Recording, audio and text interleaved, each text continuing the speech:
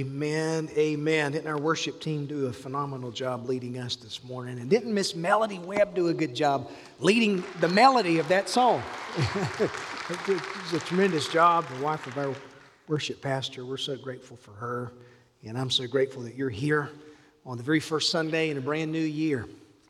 Was God good to you in 2023? Yeah? 3 of you He was good to in 2023. I can tell you He's been good to me and my family in 2023, and I'm trusting Him for 2024.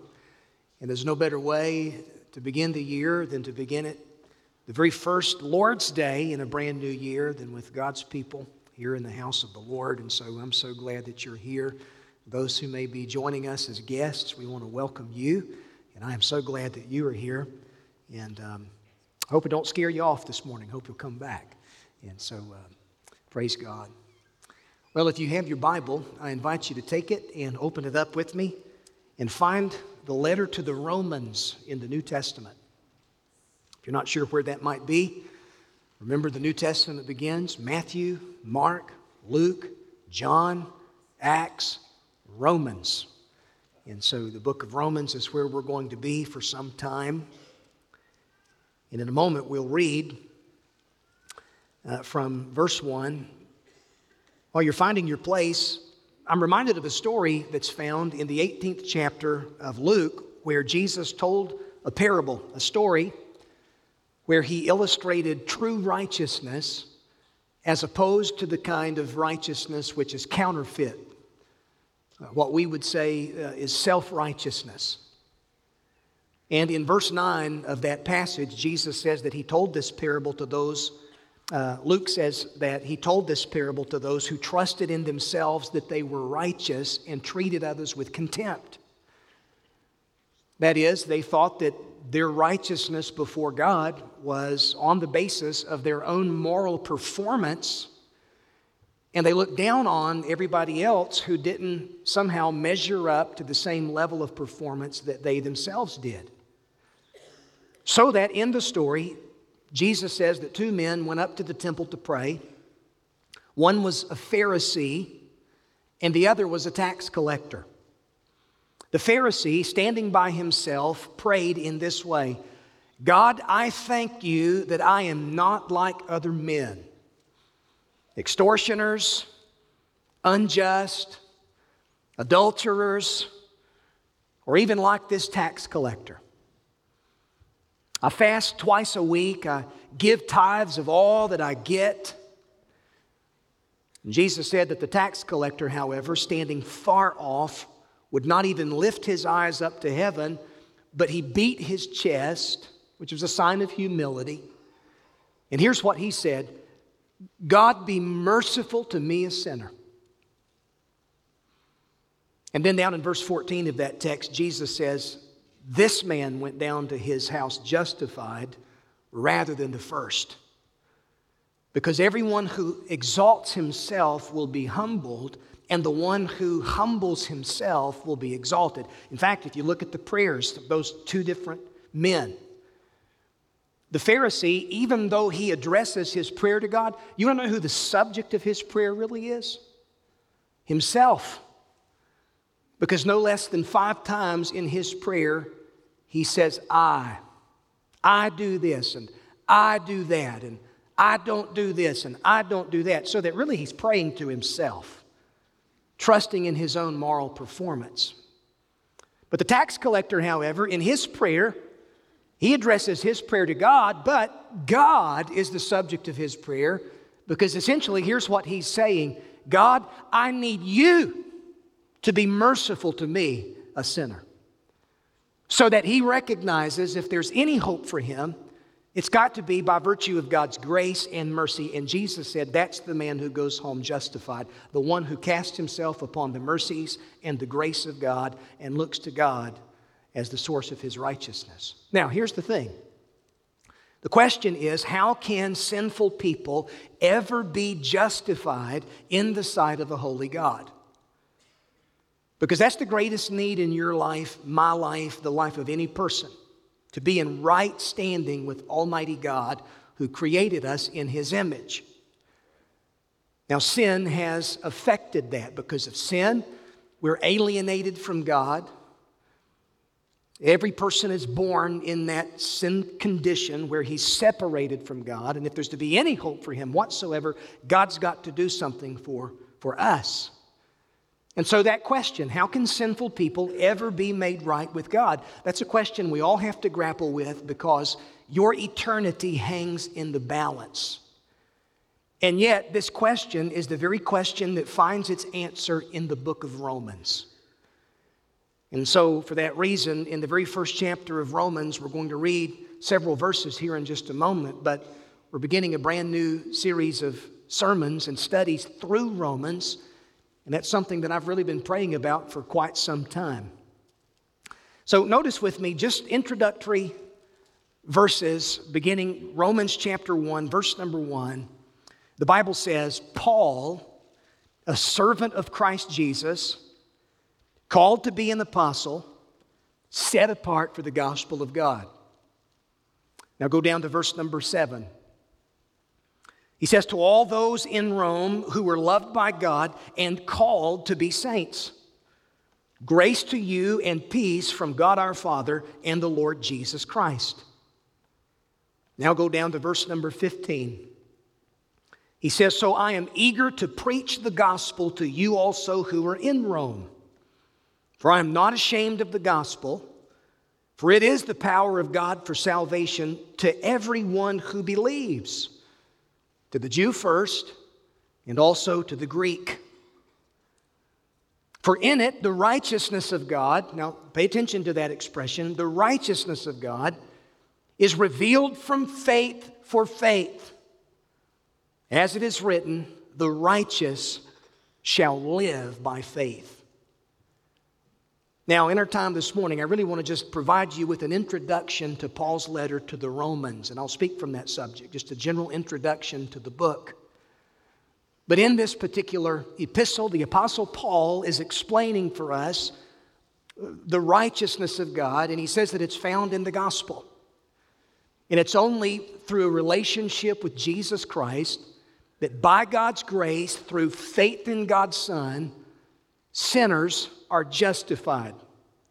And Paul explains this in 16 chapters in his letter to the Romans. Now, I've been in pastoral ministry. This year marks 22 years where week in and week out I have entered the pulpit and I have preached and taught and explained verse by verse through various portions of Scripture. And yet this marks the very first time in my pastoral ministry where I've ever attempted a verse-by-verse study through Paul's letter to the Romans. Now, I've read Romans many times in my own devotional life. I've even preached from the book of Romans several times over those years, but never in a verse-by-verse expositional way. But today marks the first time that I'm going to attempt to do that. Now, the reason for that is largely due to the fact that Romans has been studied and scrutinized by scholars and pastors and theologians whose grasp of its theological themes far surpass my own. And there are some hard truths that are found within its 16 chapters, some of which are also the source of much debate. Alan Redpath, in his opening comments to a commentary on Romans by John Phillips, said this. He said, I discovered that in these days, so many of us as Christians have settled for only a half salvation. Now, obviously, he's speaking facetiously there because it's impossible for you to be half saved. You're not just partially saved. You're not 3/4 of the way saved. You're either saved or you're not. One person expressed it this way: there's only two categories of people who are alive. There are the saints and the ain'ts. And all of us are in one of those two categories. But he says that we found it easy. What he means by that, we found it easy to accept the truth of Christ's death for us on the cross and the shedding of his blood as the basis for the forgiveness of our sins. And we rejoice in the fact that there's no condemnation to them which are in Christ Jesus. And yet we find it difficult to believe that not only does the cross supply the answer to the past and give me hope for the future, but it also proclaims to us with no uncertainty a present day experience of deliverance. So that in salvation, God's not just dealing with my past, and He's not just dealing with my future. Thank God that I am saved. I've been rescued from judgment in eternity, separated from God in hell. I'm glad to know that I've been forgiven and that I've been saved.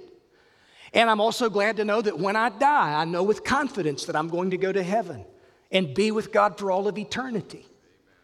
And yet, what we tend to miss, if we're not careful, is that God fully intends the gospel to provide you with a present day deliverance, so that you and I understand something of the power of God unto salvation as it's explained in the gospel and expounded upon by the Apostle Paul here in Romans. And so you could say that the letter to the Romans represents the cathedral of Christian truth. It's the premier doctrinal letter of the Christian faith. What the Constitution is to our United States, you could say that Romans is to the Christian faith. Don't know if you've ever been to the National Archives in our nation's capital. But if you ever make a trip to visit Washington, D.C., on your list of stops, you need to go to the National Archives.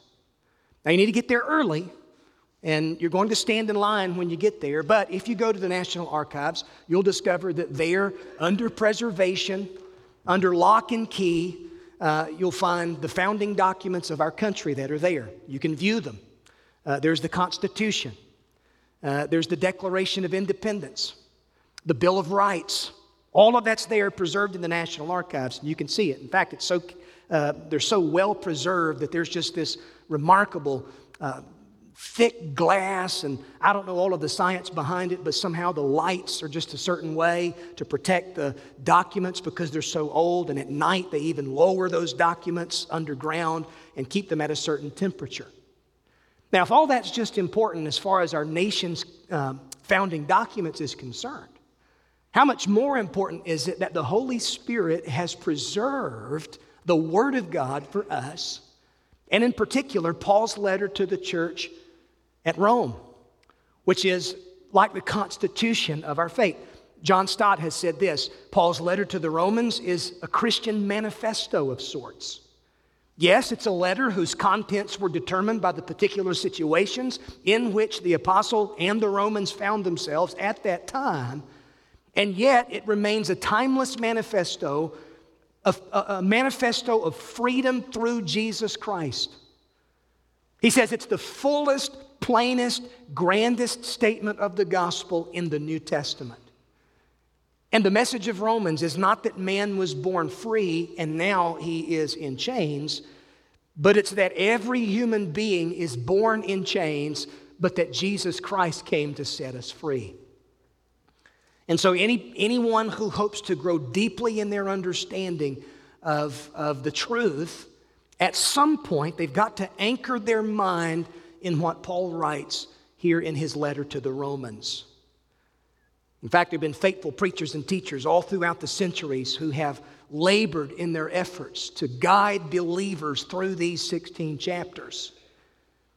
There was a Swiss theologian by the name of Godet who pointed out that every major movement of revival in the history of the Christian church has in some way been connected with a rediscovery of the truths which are explained in Paul's letter to the Romans. Adrian Rogers said that it's a book that changed the world. In fact, you just consider with me how this has been the case. If we were to go back in time, say we went all the way back to the 4th century, we would discover that there was a young man by the name of Aurelius Augustine, who was a brilliant young man, but he was living just a very immoral lifestyle.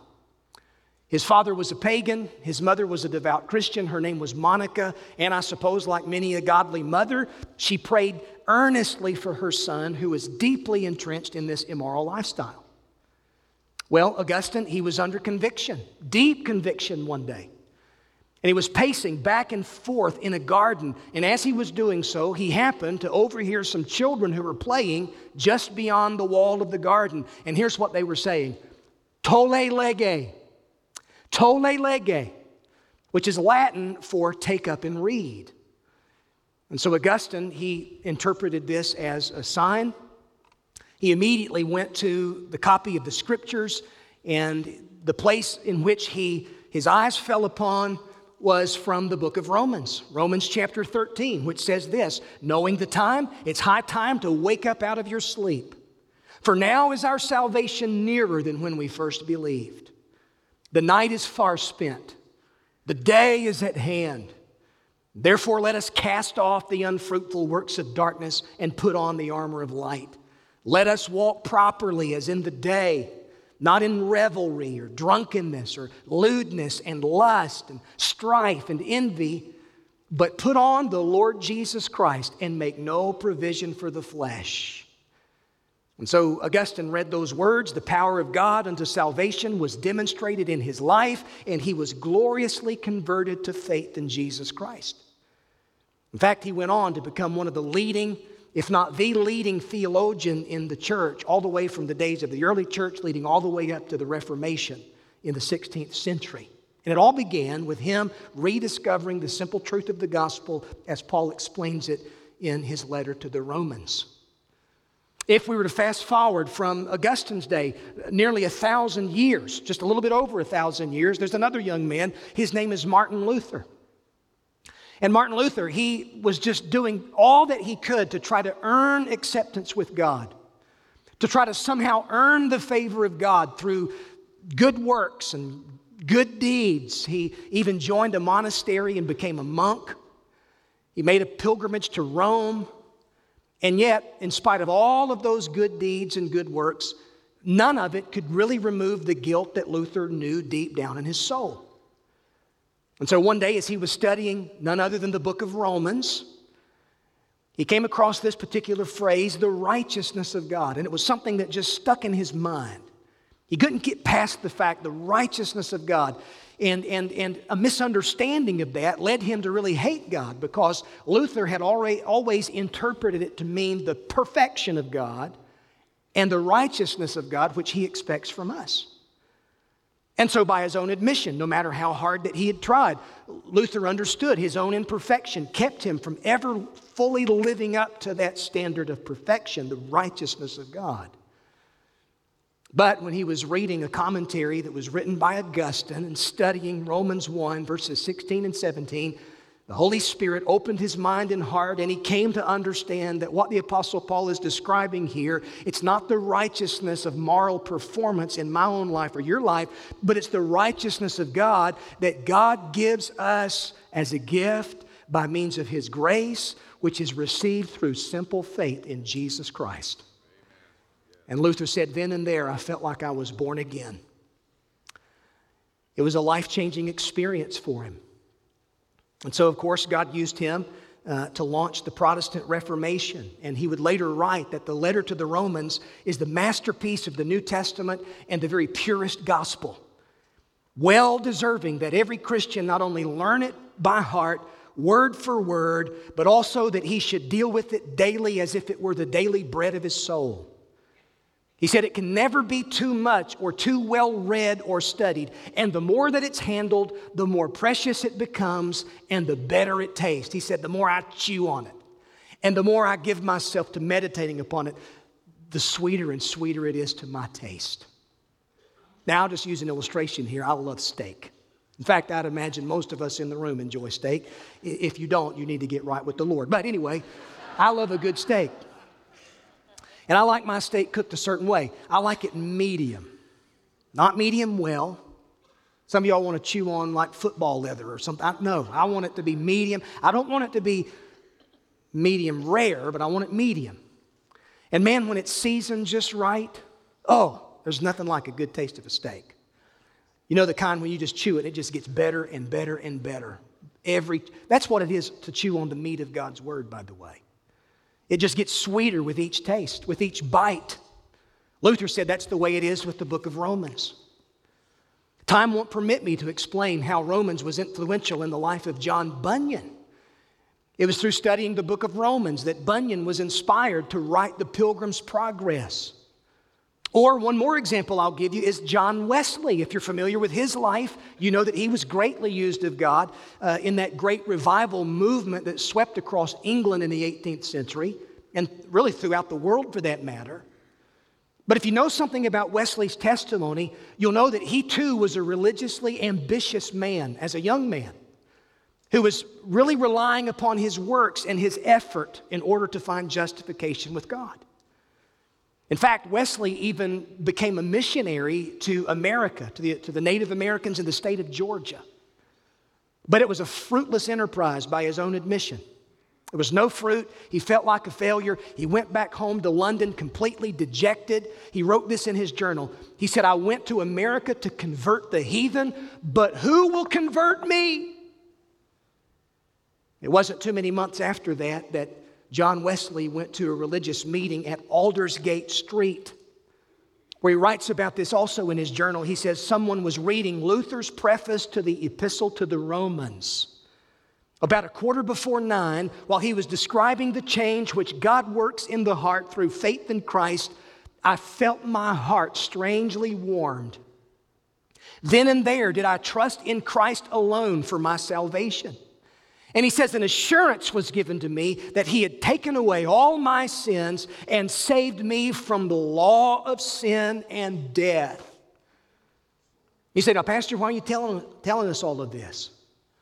Because listen, from Augustine to Luther, from Luther to Wesley, and who knows how many untold millions of men and women have all experienced the power of God to salvation from the gospel truth as it's explained by the Apostle Paul right here in the book of Romans. Now, folks, let me tell you something. If it's led to revival once those truths are rediscovered, if it happened in the 4th century or in the 18th century, what's going to keep it from happening in my life and your life in 2024? What's going to keep it from happening in our own local church? And so that's the truth that we're going to study in these coming weeks. Now, I'll go ahead and tell you, I'm not going to rush my way through it. In fact, someone asked me earlier this week, they said, well, I know you're preaching the introduction to Romans. How far you think you'll get? I said, well, the first word in verse 1 is Paul, and that's probably about as far as I'll get. Donald Gray Barnhouse, 1927, when he became the pastor at Philadelphia's 10th Presbyterian Church. He began by preaching through Romans, and he stayed there for 3.5 years. He never took a text anywhere else. Now, I'm not going to do that. But here's what he said. He said, I saw the church transformed, the audience filled, the pews and then the galleries, and the work went on with great blessing. And he said this, but just as important as the transformation of the church, there was the transformation of the preacher. And so I fully intend that a study of Paul's letter to the Romans is going to be transformational and life-changing in my own experience. And I trust that you'll pray that in your own life as well. Now, I can guarantee you this. If you allow the truth of Paul's letter to the Romans to just permeate your soul, your mind and your soul, to find its way deep down in your soul, you will never be the same again. Romans will equip you for whatever you face in this new year. We're only 1 week into a brand new year. There are 51 more weeks. None of us know what this year holds, but we know who holds the year. And so Romans will give you courage when it comes to facing your own death and your own mortality. You don't have to go to your death or face sickness with a sense of fear or trepidation when you truly understand the truth as it's explained in the book of Romans. It will assist you in life's emergencies and heartaches. It will keep you balanced and on the level whenever things go well for you and you prosper. You know, oftentimes when things go well in our lives, we tend to get comfortable and complacent. Romans will keep you humble and dependent upon God and His grace and His mercy.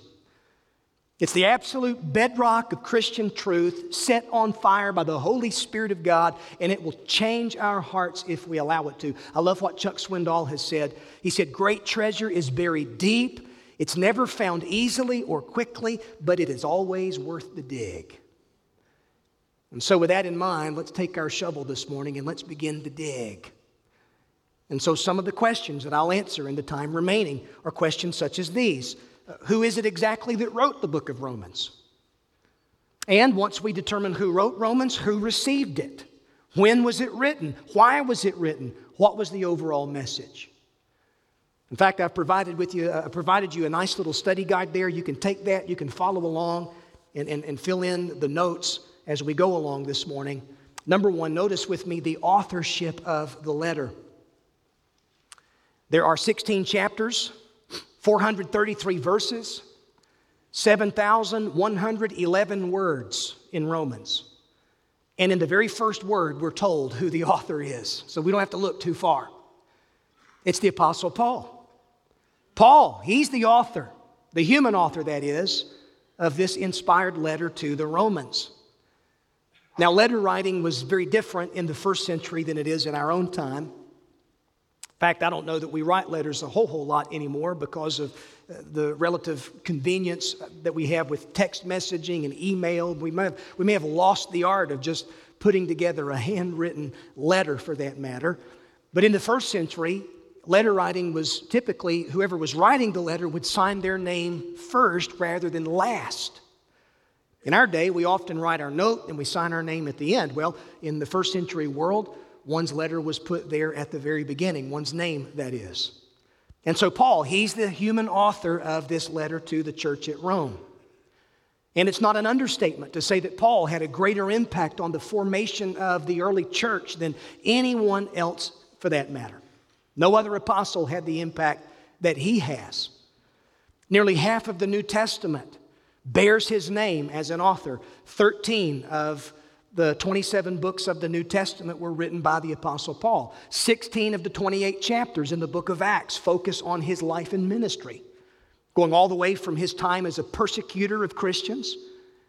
We read about his wonderful conversion to faith in Acts chapter 9, his call to be the apostle to the Gentiles by the Lord Jesus, and then there are 3 missionary journeys that largely take us all the way through Acts chapter 28. And so Paul was the most effective missionary, I believe, in church history.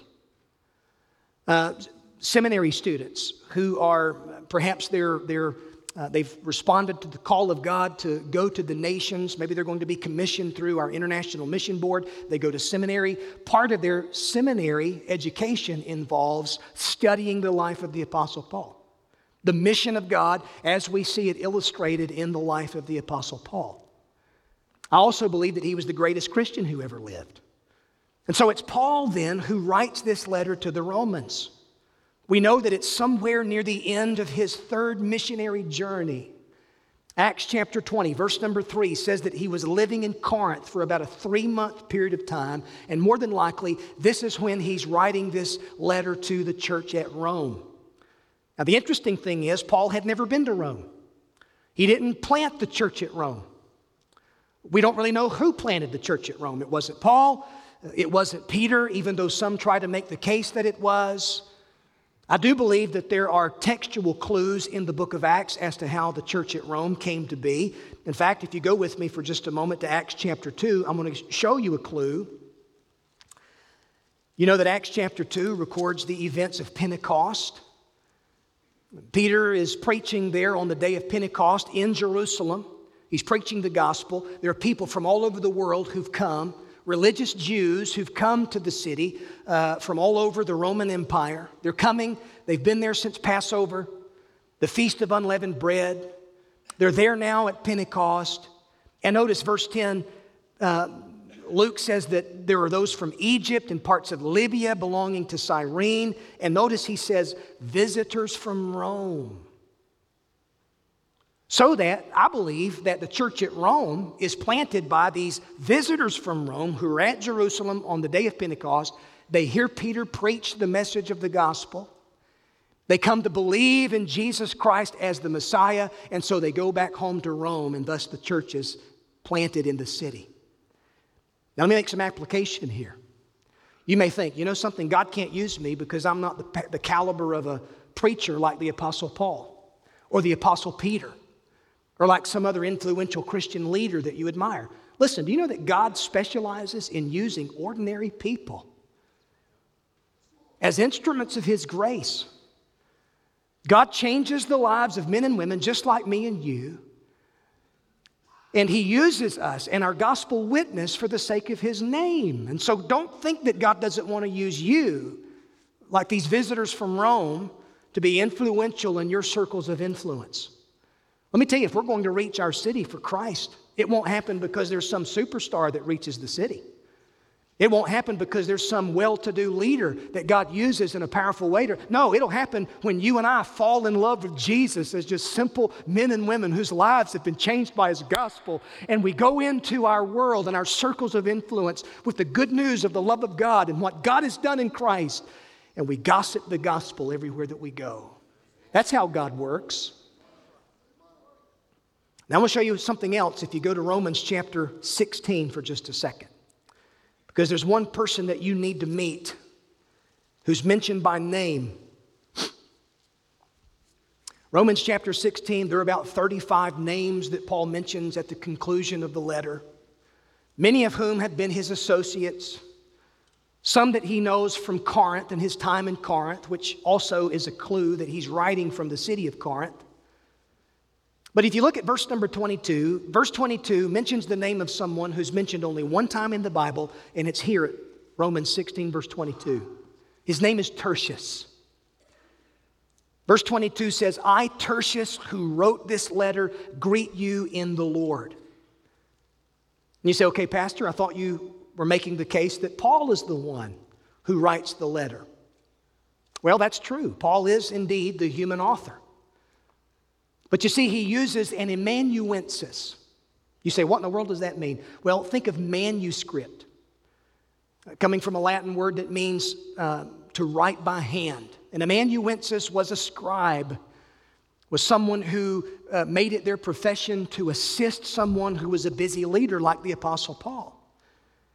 And so, yes, the Apostle Paul is the one who is the human author of Romans. That is, it's God and His Spirit who's breathing out His word to the Apostle Paul. But as he's reading that, as he's perhaps dictating that, Tertius is a busy scribe who's writing down what the Apostle Paul is saying. Now, why is that important? Because listen, it explains a doctrine known as inspiration. Someone says, well, how did we come to have the Word of God? It's by inspiration. 2 Timothy chapter 3, verse 16 says that all Scripture is given by inspiration of God. That is, it's breathed out by God. The word is theopneustos in Greek. God breathed. Which means that what we have in the letter to the Romans and what we have in the 27 books of the New Testament, the 39 books of the Old Testament, is nothing less than the inspired, the inerrant, and the infallible Word of God that God has preserved for every generation. And so that's why you can rest assured that a study of Romans is life-changing. Because the Bible says that the Word of God is living and active and sharper than any two-edged sword. And it will absolutely change your life and my life. Well, that's the authorship of the book. Now, notice quickly, number 2, the address. What's the address of the letter? Well, if you go down to verse number 7 there in chapter 1, Paul says that he's writing to all of those in Rome who were loved by God. So the address of the book, the recipients of the book, it's these believers who were there in Rome. And it's interesting that the Apostle Paul describes them as those who are in Rome. He's not writing to the church of Rome. Paul never uses that language in any of his epistles. When he writes to the church at Corinth, he doesn't write to those who are of Corinth. No, he says, I'm writing to those who are in Corinth. When he writes to the Ephesians, he's not writing to those who are of the city of Ephesus. He says, no, I'm writing to those who are in Ephesus. You say, well, what's the big deal about that? I'll tell you what the big deal is. It's a reminder of the fact that we may be in the world as believers, but we're not of the world. And these believers may be in Rome, but they are not of Rome because their ultimate citizenship is in another city, in another country. A heavenly country. Their citizenship is in heaven. That's important that they understand that because it would be very difficult to be a Christian living in a pagan, wicked city like Rome. Rome was the capital of the world at this particular point in time. And yet, here you have these faithful believers who were there. By the way, God sees to it that He has believers all over the place. Dark places, hard to reach places, places where wickedness and sin is abundant. God has a witness. You get discouraged when you look around and you see where we are culturally as a nation. Listen, don't be discouraged by that, but recognize that God has you and me here for such a time as this to be witnesses, to testify to His truth and His goodness and His grace. And so it was for these believers who were there in Rome. And it's providential that they're there in Rome. In fact, it's providential that the gospel makes its way to Rome. It's providential that God's Son came into the world when He did. It wasn't by accident or coincidence, but it was at God's appointed time. You see, God raised up the Roman Empire to provide a sense of stability and peace throughout the world at this particular time. The Romans paved more than 50,000 miles of roads, which was unlike anything up until this point in history, and that made travel throughout the empire relatively easier than it had been. And Paul took advantage of all of those opportunities to take the gospel down those Roman roads and share the gospel in cities and plant churches. By the way, what's our excuse for not sharing the gospel with our friends? For not being passionate as far as mission is concerned to our neighbors and to the nations? You know, it is relatively easier than it ever has been. We're more connected with people now than we ever have been. Now think about how travel is easier than it's ever been. It may be expensive, but it's easier than it's ever been. There's technology that we can use to our advantage to get the gospel out. And so we really have no excuse, do we?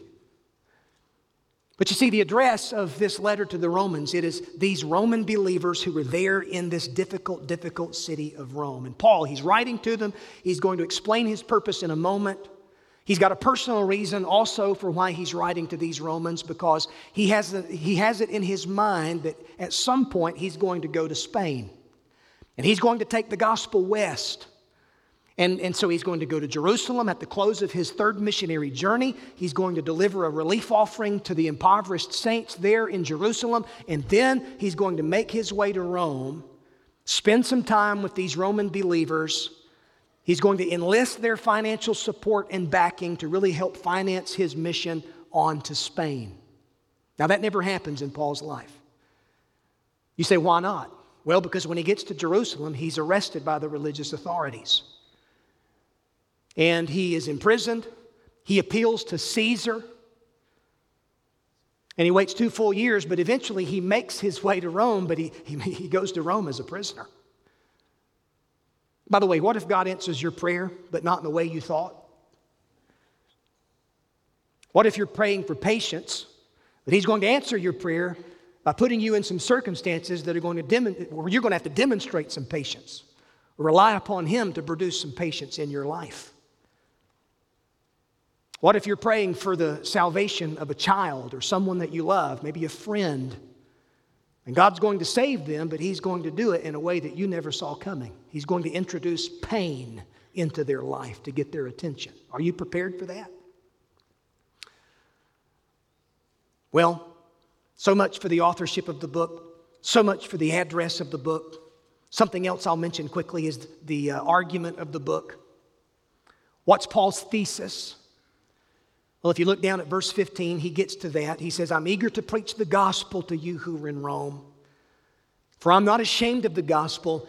It is the power of God for salvation to everyone who believes, to the Jew first and also the Greek. He says this in verse 17, for in it the righteousness of God is revealed from faith for faith. For as it is written, the righteous shall live by faith. And so here he is stating his thesis.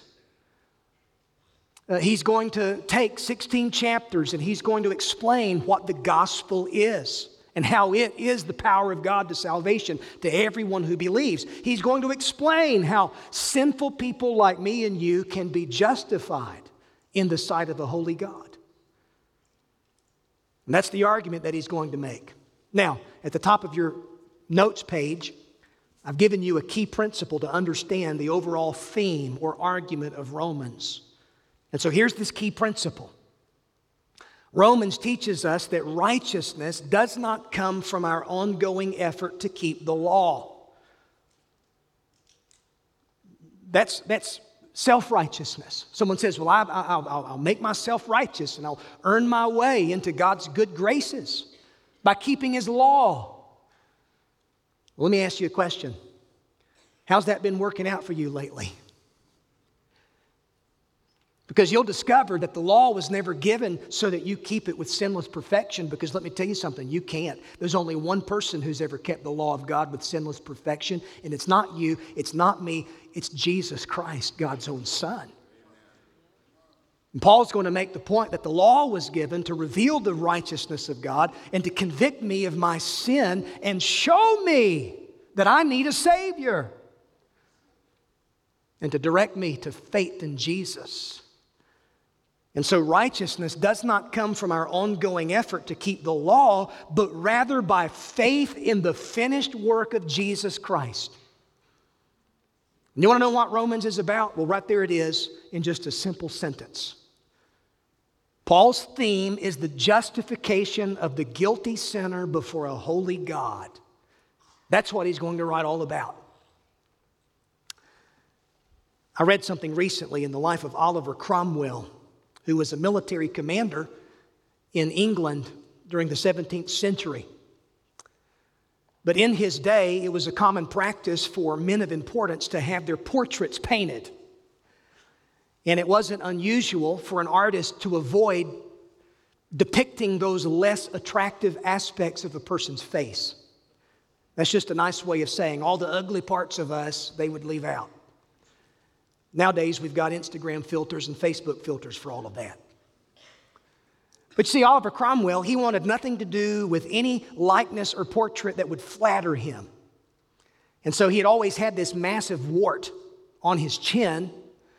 And when the artist asked whether or not he wanted to include the wart, Oliver Cromwell said this, "Sir, paint me as I am, warts and all." Now, how many of you have ever used that expression before at some point in your life? I guarantee you have. And now you know that it comes from Oliver Cromwell. And the point that I'm making is this. Some people think that they've got to be good before they can ever come to God. Don't try to get good before you ever come to God. Because that's not the gospel. There are a lot of people who are living under this misunderstanding that, you know what, one of the reasons that they're not here this morning is because they think, well, I'm not good enough. And once I live up to a particular standard of goodness, then I guess that I'll come to God, or I guess I'll come to church. If you wait until you're good enough, my friend, you will never come at all, because you will never be good enough in and of yourself. You don't wait until you're good to come to God. You come to God in faith and repentance, and you trust that He's the one who's going to declare you righteous. Because that's the gospel. And so on the basis of your faith in Christ's sinlessness, His death, His resurrection, sinners are justified freely by God's grace. And that is the argument of the book of Romans. What about the arrangement? I'll close with this. The last thing that you notice is the arrangement of the book. How is it that Paul arranges his overall argument? Well, simply put, you can say that the first 11 chapters deal with doctrinal issues. The last 5 chapters are practical instructions. That's just sort of a big picture approach. There in your notes page, I've included just a simple outline. In fact, that insert there is from our friends at Insight for Living. If you're interested in seeing how the book of Romans is really laid out and how Paul lays out his argument, you can take that little chart, you can study it, put it there in your Bible, read it at some other point. But I've just sort of explained it in a really simple way there in your notes. Paul's introduction goes all the way through verse 17 of chapter 1. And then part 1 of his argument really begins at verse 18 of chapter 1, goes all the way through chapter 3 and verse 20. And in these chapters and verses, he explains the condemnation of sin. By the way, you know the good news is never good news until you understand the bad news first. And so he explains the bad news and how all of humanity and the whole world is under condemnation because of sin. And in chapter 1, he uses very descriptive, very graphic language to describe how this is the case. Now, I'll go ahead and forewarn you, Romans chapter 1 is not politically correct. But I'm going to preach it because I don't care about being politically correct. Y'all have learned that in 10 years of me being here. I'd rather be biblically faithful than politically correct any day of the week. Amen. And so he deals with the condemnation of sin. And then moving into verse 21 of that 3rd chapter, he transitions and he describes salvation for sinners. And here's where it just gets so good. Here's how God is responded to the dilemma of man's sin and alienation. He's done so through his Son, Jesus Christ. And Paul explains what that looks like from verse 21 of chapter 3 all the way through the end of chapter 8. And then in part 3, in Romans 9, 10, and 11, he sort of deals with this issue of Israel as a nation. And here you find the subject of vindication of sovereignty. And he deals with Israel's rejection and their future inclusion and all such as that in those chapters. And then finally, he'll conclude with part 4 by providing exhortation to saints, practical instructions. So that he says, in light of everything that I've explained doctrinally, here's how now practically you and I are to live our lives as the people of God. And he then concludes the book there in the last chapter. Now, that's a 30,000-foot airplane view of Paul's letter to the Romans. But let me tell you this before I pray. If every great spiritual revival in history can be traced back to a rediscovery of these wonderful truths that Paul describes in Romans, what might he be doing in your own life right now? Because I fully anticipate this is going to be a year of transformation in your life and my life, in the life of our church. And I even pray our city and points beyond. Would you stand with me this morning as we pray this morning?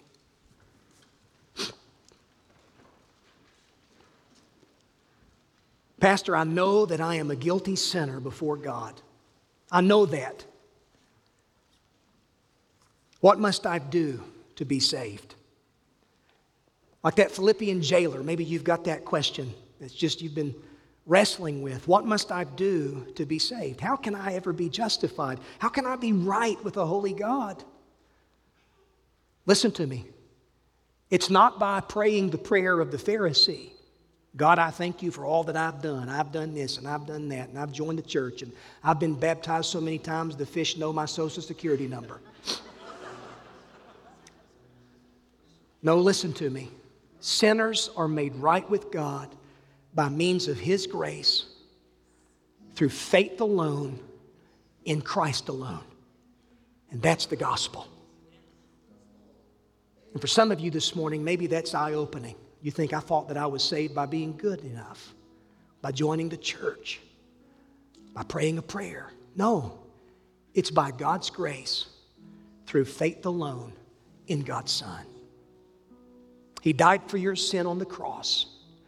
He rose again from the dead. And the Bible says, whosoever shall call upon the name of the Lord shall be saved.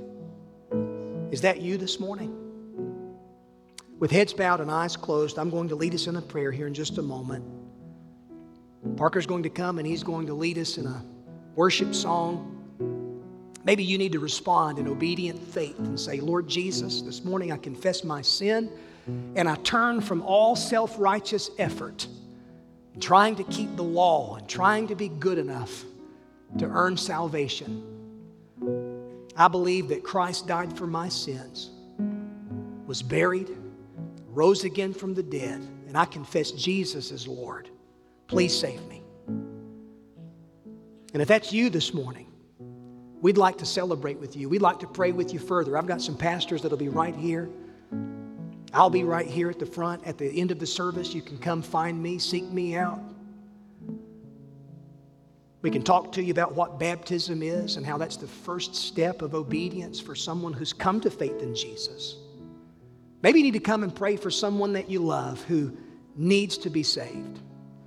This altar is open, and I encourage you to just mind the Lord. Father, in Jesus' name, thank you for your word. Lord, thank you for these life-changing truths, the power of the gospel. I am not ashamed of the gospel. It is the power of God to salvation to everyone who believes. And Lord, may there be a rediscovery of this precious truth of the gospel in our own hearts and lives, the ministry of our church. May you bring revival. May we live our lives on mission as your people, because the world around us is lost and in the dark. But Lord, there's hope in Jesus. And it's in his name that we pray. Amen.